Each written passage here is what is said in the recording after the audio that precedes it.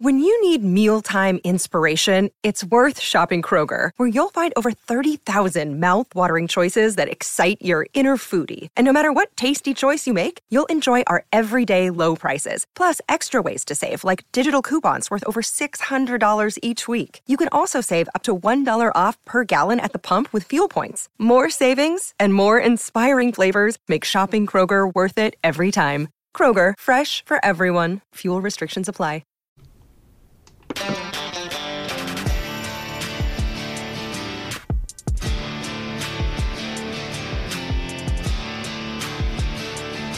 This is the Main Attraction Podcast.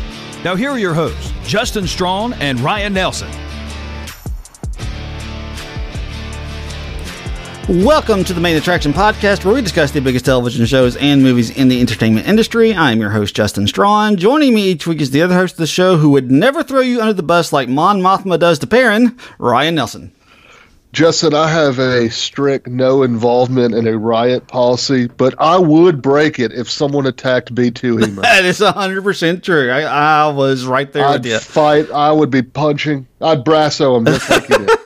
I would be right there with you. So. Headbutting and everything. If you've been listening to podcasts since we started back in January, thank you for continuing to listen and making us a part of your day. If you're new to the show, we hope you enjoyed as we talk about the season finale of Andor titled Rick's Road on Disney+. If you are new or a regular and would like more access to the show, visit our Patreon page and become a patron of the Main Attraction Podcast. Go to patreon.com/the Main Attraction Podcast, and you can get Patreon-only content. You can support us at a $3, $5, $10, or $20 level. When you join up, we'll shout you out here on the show. If you can't be a patron, you can help the show, though, by rating us on Spotify and Apple Podcasts. Leave us a 5-star rating, and if you have time, write us a review while you're there. If you would like to interact with the show, though, you can send us an email to our brand new email account, which is mainattractionpod@gmail.com. So if you have any questions, any comments, any input that you'd like to send to us, just go to your email and send us an email at mainattractionpod@gmail.com.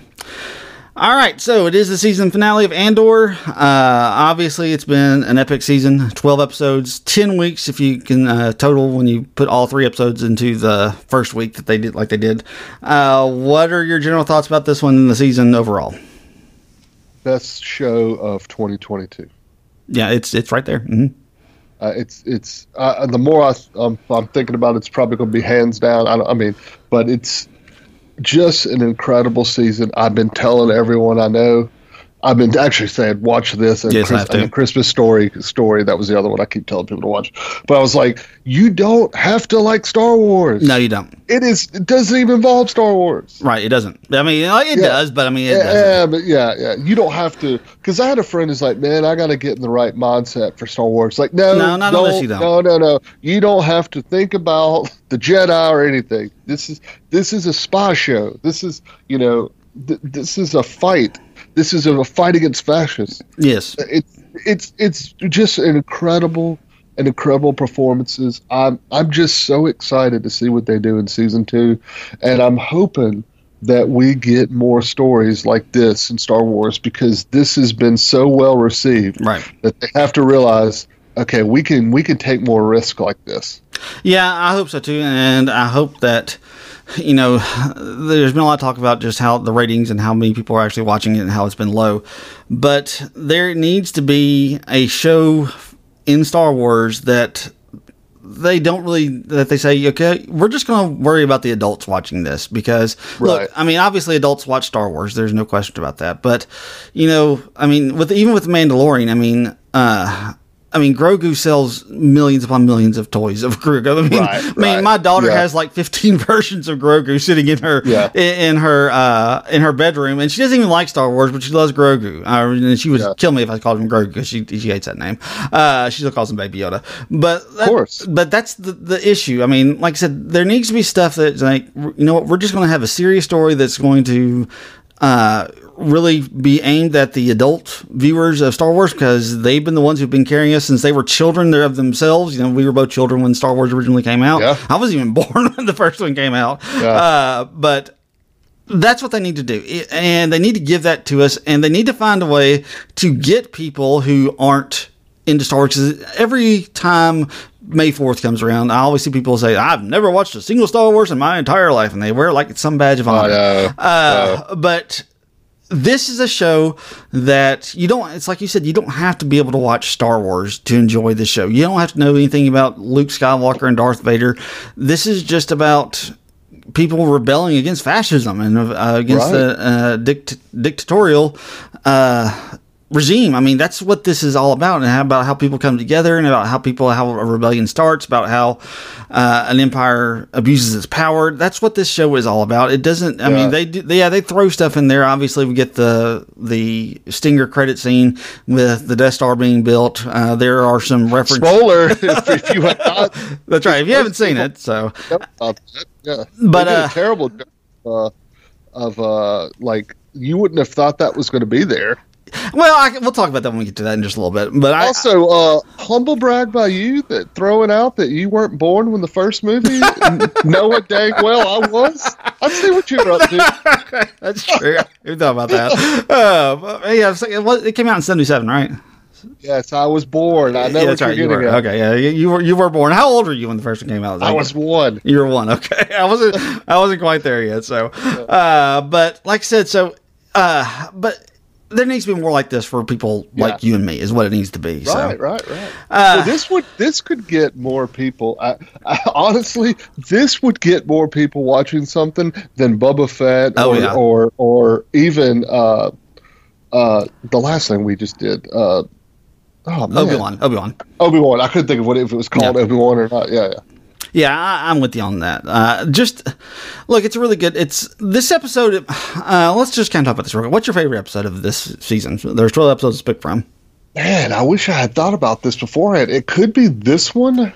I would say the best ones that for me have been this one, when they broke out of jail, and the heist. Yeah, I thought. For me, it's 10. That's the jailbreak episode. That's it is clearly my favorite episode. I like this one a lot. Don't get me wrong. I like this one a lot too. I liked them all a lot, but 10 to me, honestly, it kind of felt like 10 was like the true finale, and 11 and 12 are more like the bridge to get us to season 2. Man. See, I disagree. This is the finale because we're going back to where it all started. Well, yeah, I see that. Because this is where, and then Marva had to die and and I like how they go back to all these people we saw in episode 1 and 2 that we haven't seen again. We saw that little kid because his dad died. And then he ends up being a huge part of this episode. Yeah, he does. And then Brazo has such a huge part. And then what was the other friend who, rest in peace, the guy who he called. I know who you're talking about, but I don't know his name. He's a weird name. Yeah. But anyway, that they guy has a huge part. That's weird names. But he has a huge part. So I like how they really brought it back to the first episode and really showed Andor had to get back to his roots. Yeah, he did. To get back to where it all started. And this is what turned him to where I'm fully on board now. Yeah, I mean, he is, and this is what this entire season has been about. It's about getting him fully activated. I mean, it takes a lot for him to get there. I mean, he's not even completely on board after episode 3. He's still not even completely on board after episode 6. After the heist, when he breaks out of prison, he's mostly there. But it basically takes seeing that speech from Marva, who shout out to Fiona Shaw. We get one more. We get one more scene from her before we. Why did we question Tony Gilroy of when he killed? Was she dead? Or why would you end it like that? Of course, he had something up his sleeve. He had something else going. And boy, did he deliver! And Fiona Shaw, man, that speech, man, wow. It had my heart pounding. And that's only one of the legacies of this show is just the incredible speeches that have been in this show. Thinking into this one, thinking back to Luthen's at the end of episode 10, Kino's in the middle of episode 10. I would go back to Evan Boss. Baccarat had a couple. Yeah, he had a couple in there. And then Alex Lothar. Yeah, Luthen had another good one. Stellan Skarsgård had another one in episode 3. Yeah. You got one from Diego Luna in episode 3 as well. So, I mean, there's just, like I said, the number of monologues and speeches that are in this that are just absolutely incredibly powerful, incredibly impactful are just numerous in this show. And the friend's name is Zarwin. Okay. Zanwin. Okay. And I like during the speech that, Marva's kind of high up, And when it was getting towards the end, when she was really getting into it, him and Brazo both look up, and you can just see that they have this fight in their eyes. Right. They are ready to go. Oh yeah, you can see that. You can see that very clearly in their eyes when they're doing this. My favorite part of this entire series, though, comes in this episode. It's not even her speech. My favorite part. What it is. I'm sure I'm guessing you probably do. As they're marching, because they have like two sets of people that are marching towards where the funeral is going to take place or whatever. I'm not really exactly sure. But it's basically like two different processionals. They got the bands playing. It's very somber. They're playing, I guess, what would be considered a dirge by this band. It's a very slow processional. Yeah. Then it gets quiet. Then all of a sudden, the music starts getting. It's a much faster pace. There's a much faster pace in their walk, and like all of a sudden, like, I just sat up. I was like, oh, wow.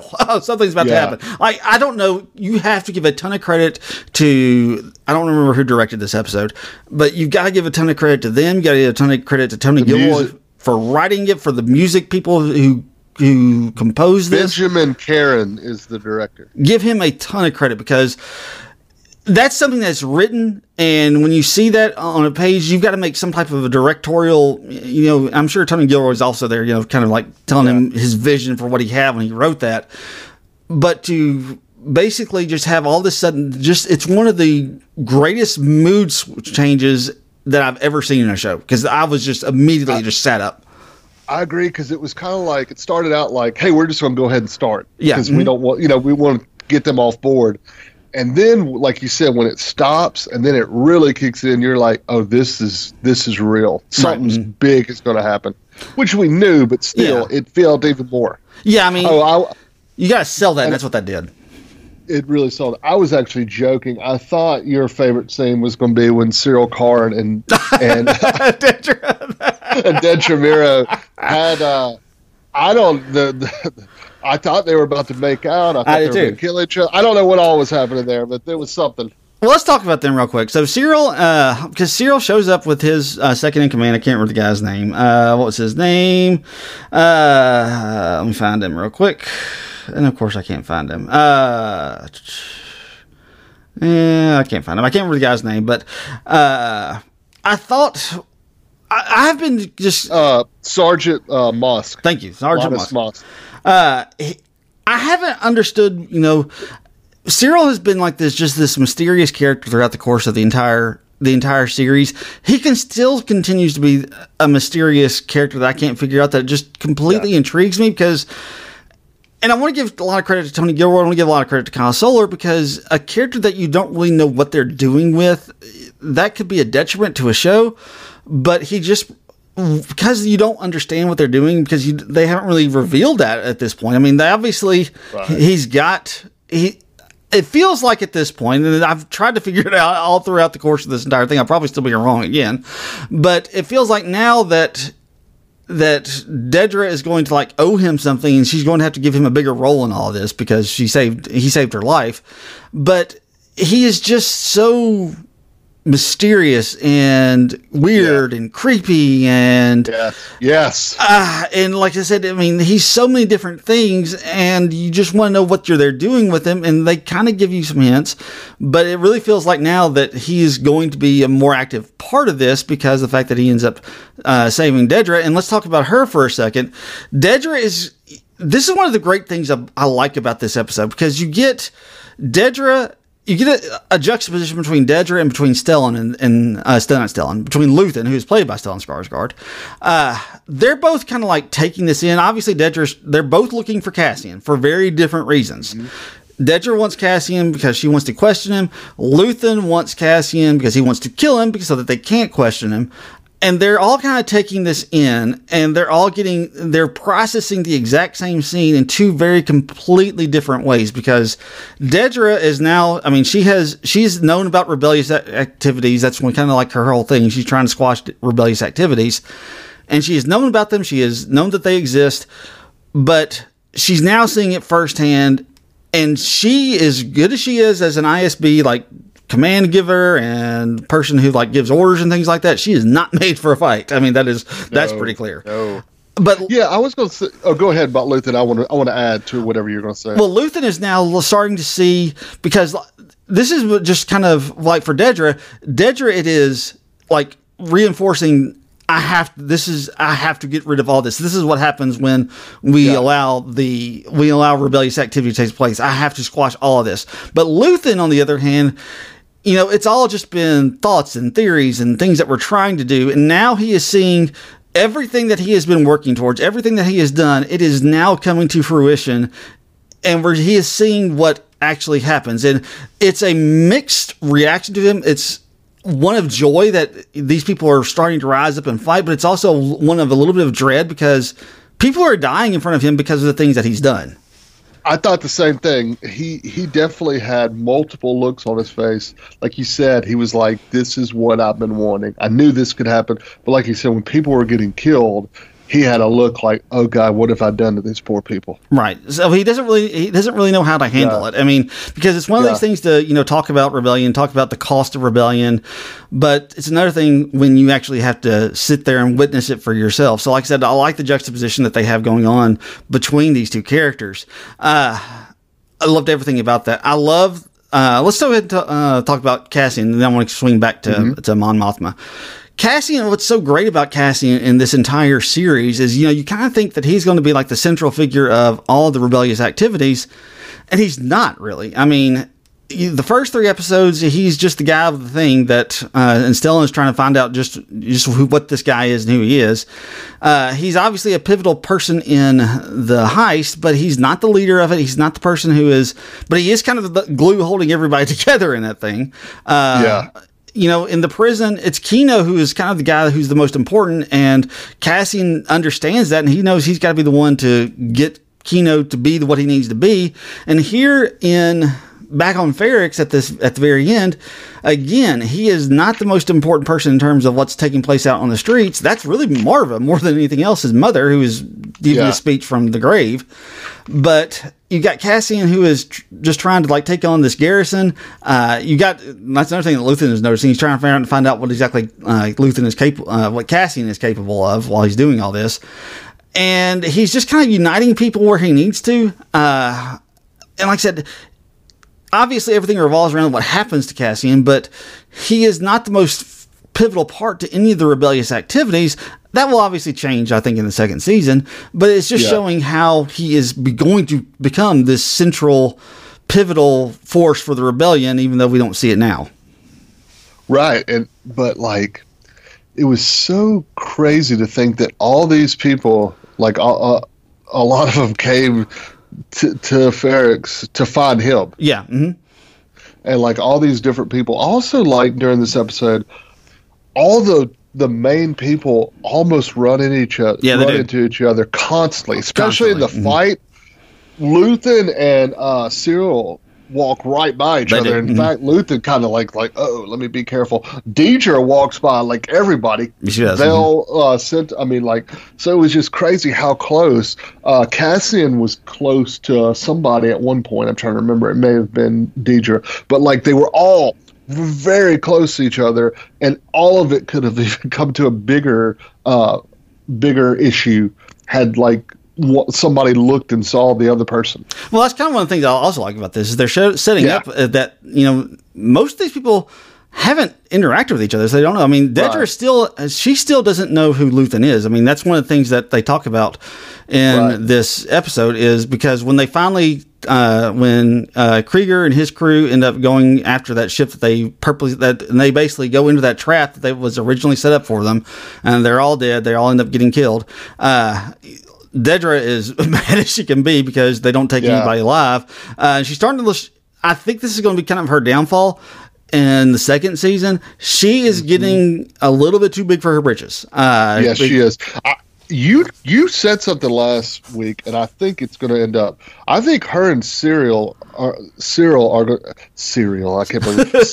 to be the cause of the issues of Rogue One happening. Right. I think they're going to be the downfall. They're going to be, and it could be her arrogance, how she's sick of the rest of the Imperial people. Yeah, I mean, because it takes Partagaz basically at one point telling her, no, you don't. This is just information. I'm not looking for your opinion. I'm not looking for anything. Yeah. This is just the way it is. And you need to understand that is basically what he tells her, because she's like, man, she's like, we can't do anything with a dead body. I should have been there to question. And he's like, no, you need to just back off at this point, is what Partagas basically tells her. And you could tell the rest of, because Blevins is back. Yeah, Blevins and of course is back. Of course, he was the one spying on Mon. But like, you could tell all of them were like, God, this freaking woman, she's annoying. Yeah, you can definitely tell that. But like I said, it's just so many wonderful moments in this. Now, let's talk about Mon Mothma real quick, because I don't want to forget her. I'm afraid everyone to forget her. So she doesn't have a whole lot to do in this one, but they have a couple of important things. Yeah, it does a lot. She is with her driver. They pull up to a party that Perrin is apparently at, and you can tell she's struggling with what she's about to do. We don't know what it is that she's going to do, but we can tell that she is struggling with it, because she has to take off. She's got this thing that's kind of covering her neck, and she's struggling with it so much she's having a hard time breathing. So she ends up taking that part of her dress or her jacket off or whatever to allow her to breathe a little bit better. But when Perrin gets in the car, she immediately starts accusing him of gambling, and she tells her driver, we want some privacy, as they say in Britain. And she knows she's not getting the privacy as that she like. She knows there's not going to be any privacy between the two of them. She knows that the driver's going to listen, and she immediately starts throwing Perrin under the bus. I've heard a lot of people say they don't really understand what gaslighting is. This is gaslighting textbook. Right. Gaslighting is when when the guilty party who has done something wrong starts basically accusing another person of doing the thing that they've done. That's what she's doing to Perrin. Right. You're right. And especially since, and I don't like to believe him very often, I don't believe he's been gambling. I don't believe he has either. I don't believe for a minute that he's been gambling. But she's got to come up with some type of excuse for why all these funds are leaving her account. And you think this is the reason why Dabo, or whatever his name is, I think it's Dabo, why Dabo is there is to kind of be able to explain this away and to have some type of a reason to explain this away. But this is what this little reaction does, because you can see that the driver's there listening to every single thing that they are saying. She's accusing him harshly of gambling again. Yeah. We get a little Canto Bite drop here as well to say, hey, remember that little place that we talked about in Last Jedi? But she is like going after him hard, and he's like, I'm not gambling. I'm not doing anything. Where would I get the money? And that's, she's like, and she's like, that's what I want to know as well. Where would you get the money? Yeah.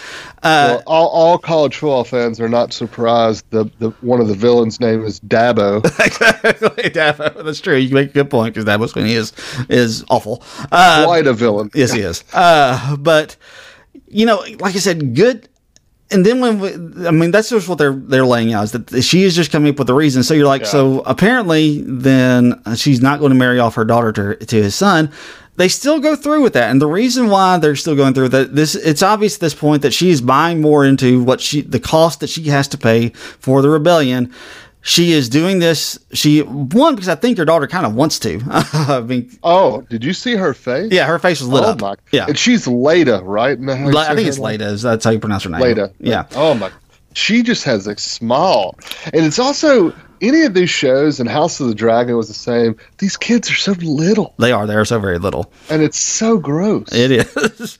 You're not wrong about that, but she's still going through with this whole arranged marriage because she needs collateral for the future at this point. That's the reason why she's going ahead and going through this, because you can see like the differences in all their faces. Like Lita is just as thrilled about it, because this is the old ways. She's kind of like wanting to really get into that. She's very religious for the most part about the old ways of their planning and all this type of stuff.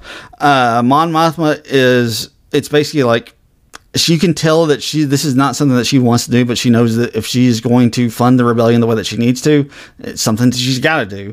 And then you got Perrin, who just seems to be kind of like, he's kind of like, I'm lost in all this. I'm completely powerless because my wife thinks I'm stealing. And so, like I said, I liked all of what they were doing. But yeah, they're showing that it takes a lot of, gray, morally questionable activities to do this rebellion. That's what they keep hounding upon in the series, and that they really do a good job of showing that it looks like Mon Mothma is truly buying into what she has to do.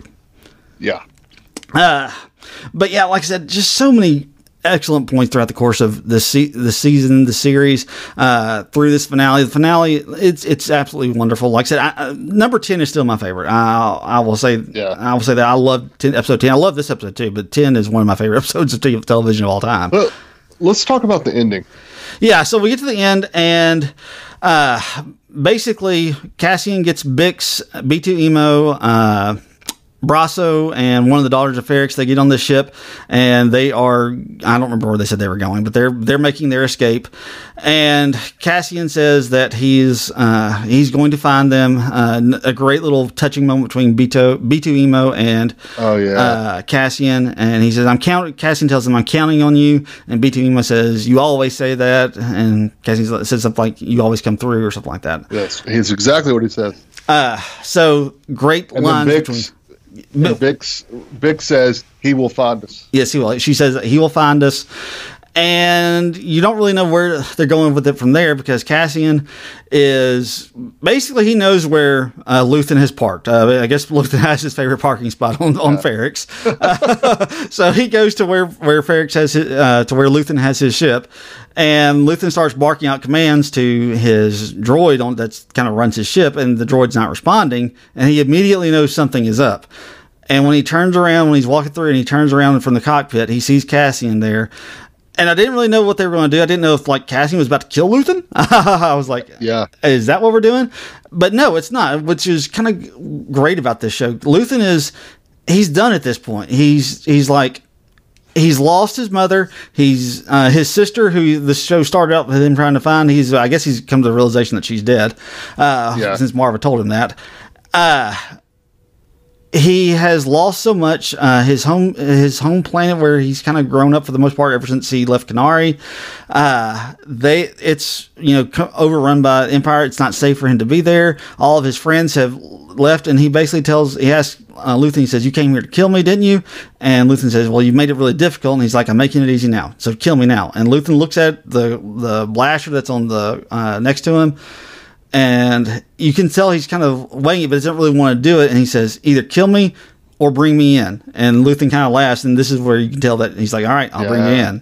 So Luthen had a smile on his face, like, because he, from the get-go, he wanted Andor. He knew Andor was special. Right. And now he has fully committed. Yeah, that's what he's been waiting on. He was waiting on him to fully commit. He wanted him to do it originally when this first thing whole started. And because until he's really fully ready to commit, he's a liability because he knows so much. But once he's fully committed, you can use him the way that he wants to. Now he's kind of got this great little weapon that he's been hoping for throughout the course of the entire season. So, just great performances all around. I love this show. I love this season. It was fantastic. So, yeah, it was. One more thing I just want to mention before we get to the awards: the Vel and Cinta. Mm-hmm. Man, I Vel, which we know.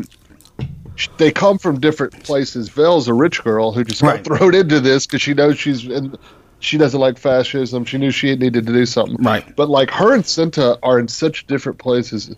I just worry about something bad happened to Vel very early in season 2 because she's not ready. She's not made for this. Yeah, you're correct. Well, I mean, I don't know that she's not made for it. I think she's become more made for it. I mean, she's gone through a lot to get to this point. She has. So I have a little more faith that she's better made for it than I would have when we first are introduced to her back in episode 4. I think that's very much the case.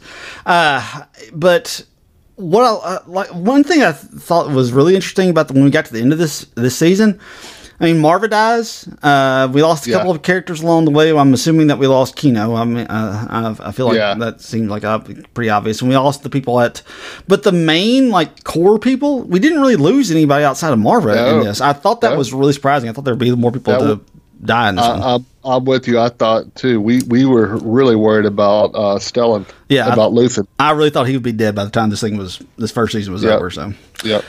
All right, shall we do our season awards then? Let's do it, man. All right, this was a hard one. Yeah, it was. It was a hard one. Here on the Main Attraction Podcast, at the end of a season of a show, we give out 6 awards. Up first, they're all based on the 6 characters of Friends. Up first is the Rachel, which is the person who was the star, the person who shined the most in this thing. So who are you going with? I'm going with Diego Luna. I mean this thing doesn't get made if Tony Gilroy doesn't think he can, man this show. Yeah, and what I like about Diego Luna's performance is this show is about him getting activated, so he doesn't necessarily have all of the best moments in this show. Yeah. Like, lots of times that goes to Stellan, lots of times that goes to Kino, that goes to Marva, but it takes him, kind of like pulling everything together for everything else in the show to happen. That's what makes this show so great. So, but when he has to, he can use his acting skills, his charm, his charisma, and he does multiple times. Yes, he does. He's a fantastic actor. Yes, he is. Next is the Joey, a character that isn't necessarily the star, but a character you just enjoyed watching throughout the course of the season. Who is your Joey? So I did on this one, and I went through the people that were more known names, but when you saw them, you were excited that you saw them, and they brought so much. Even though they may not have only been in a very few episodes, they brought so much and really made this show the spectacular thing it is. And that's Stellan Skarsgård, Fiona Shaw, Eben Moss-Bachrach, Forrest Whitaker, and Andy Serkis. Yeah, I went with Stellan Skarsgård. A few of but the others, just like the few episodes they were on, because most of, Eben Moss was on episodes that really Stellan wasn't, Andy Serkis kind of too.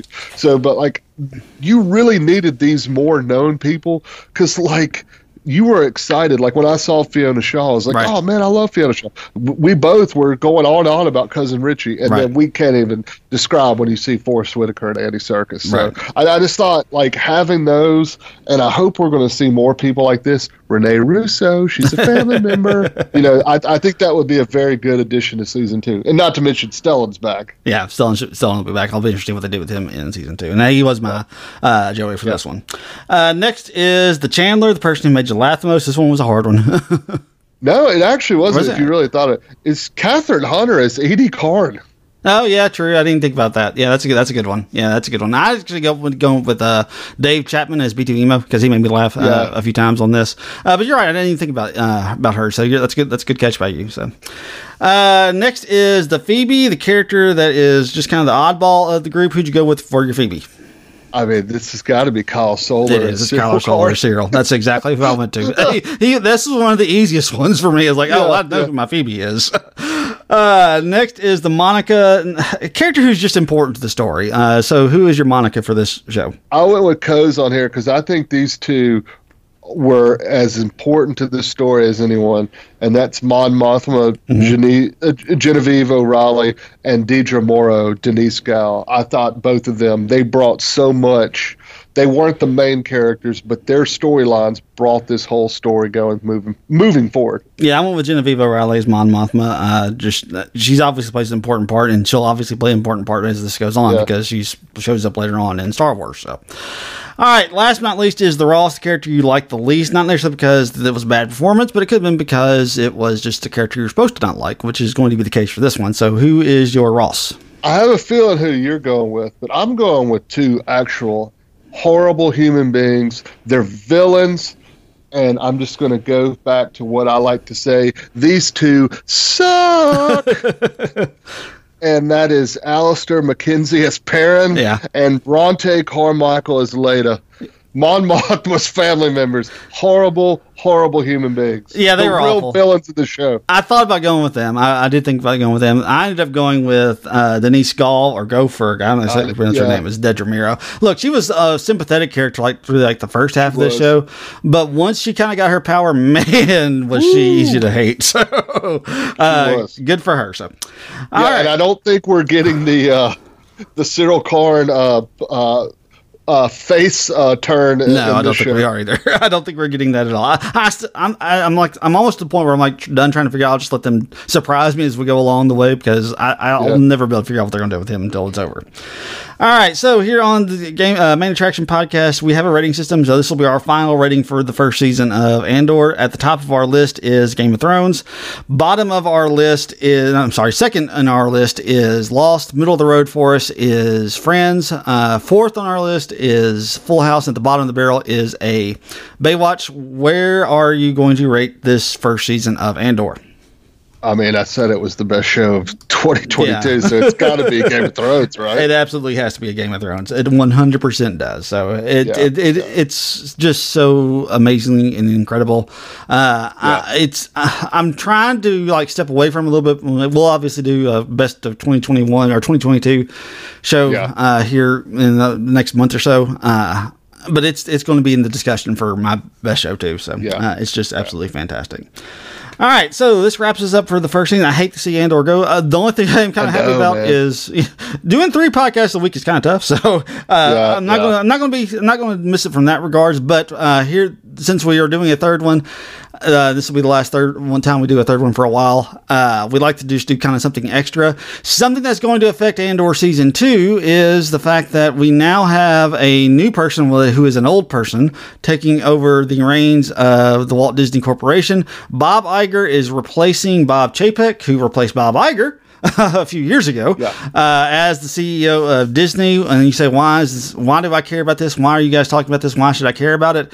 Well, if you like Marvel, if you like Star Wars, if you have children that like Disney stuff, Bob Iger. If you like going to the parks. If you like going to the parks, that's another thing. Bob Iger will now have a great say-so in all this type of stuff. And just to kind of give you an idea, like I said, Bob Iger was in charge of this before Bob Chapek took over back in February 2020. And he had been the CEO for years and years and years. And then he handed the reins over to Bob Chapek. Bob Chapek... Look, they have 2 very different reputations. There's even Bob Chapek has a nickname. I mean, his nickname is Bean Counter Bob. He is very much a financial person. He is very much a numbers. Let's make this as cost efficient as possible. And I don't think it's a coincidence that the period that the MCU has gone through and has received the most criticism has been when Bob Chapek has been at the helms of Disney. I know Kevin Feige is obviously is in charge of Marvel, but in terms of like how much budget and stuff those people get, Bob Chapek would have a big say-so in that. And Bob Iger has a reputation as being very talent friendly. People love working with him. If you read articles about this change, people are excited to get Bob Iger back. Yeah, because Chapek was the one who got into it with Scarlett Johansson. Mm-hmm, he did this. He got into it with her. Yeah. Mm-hmm. I think the biggest thing is he was the one who added all these fees and stuff to the park. He did. He added a bunch of fees. Just killed people going to Disney. Mm-hmm. I mean, it's already one of the most expensive things you can do is take a trip to Disney, and he made it far more expensive to go to Disney by adding fees to the park hopper passes, to the line jumping thing. I can't remember what it's called. It's been a while since I've been Fast there. Fast Pass. Thank you. I think he's added like fees to the parking and all this type of stuff. It's like I said, this is what he does. He's trying to he wants to just make money. He's a bean counter. Yeah, and Bob Iger, he wants to make money too. Don't get me wrong, but he wants to make sure that the product is at its best quality, so he'll probably spend more and do more in terms of that. Like Bob Chapek, he also got deemed really bad from the people in his company because when I hate to talk politics here, but in Florida, which is where Disney is stationed and where it's headquartered, when the Don't Say Gay bill, which is just the way it's been named, when it came out, Bob Chapek didn't really want to say anything because he didn't want to cause waves and cause issues in the state of Florida. And when Pixar and when all these other people came out and were like really saying, hey, we got to do something about this, he took a lot of blowback from it. So lots of, like I said, really interesting stuff there. I'll be interested to see how I'm excited to have Bob Iger back. I really am. Yeah, I am too, especially since the Marvel stuff's gone down a little bit. I don't know how much Chapek really had to blame on that. No, but like I said, I can see the fact that it looks a little cheaper than it did. I'll say that. Oh, absolutely. Yeah. So it'll be good to have him back. I think it's only for a couple of years, so he can find someone again to run things. We'll see. But I think it'll be good. I think there's Bob Iger is just an icon. He really has done more for Disney than anyone. Yeah, he has. Mm-hmm. I mean, he's since the one Walt Disney himself. Marvel, I mean, really. Pixel. Yeah, that's a good point. Yeah. But Bob Iger has a very good memoir. I actually read it a couple of years ago. Heard it's good. It's very good, yeah. So I would recommend it. But yeah, I don't see a downside. He just needs to make sure he has a very good he needs to work on developing talent and developing a recession. I mean, not recession, where you have people following you. Predecessor. No, he's the predecessor, protege. He needs a protege. Yes, he needs some proteges. Yes. So, yeah, I would agree with you on that as well. So, like I said, I'm happy to have him back. I really am. I wasn't a huge fan of Bob Chapek, and most people weren't. So, no. All right, I guess that wraps us up for Andor. So, anything else you want to share? Loved it. Yes, loved it. Absolutely loved it. Appreciate everyone joining us, and we will talk to you next time. I would echo those same sentiments, and as always, until next time, may all of your entertainment dreams come true.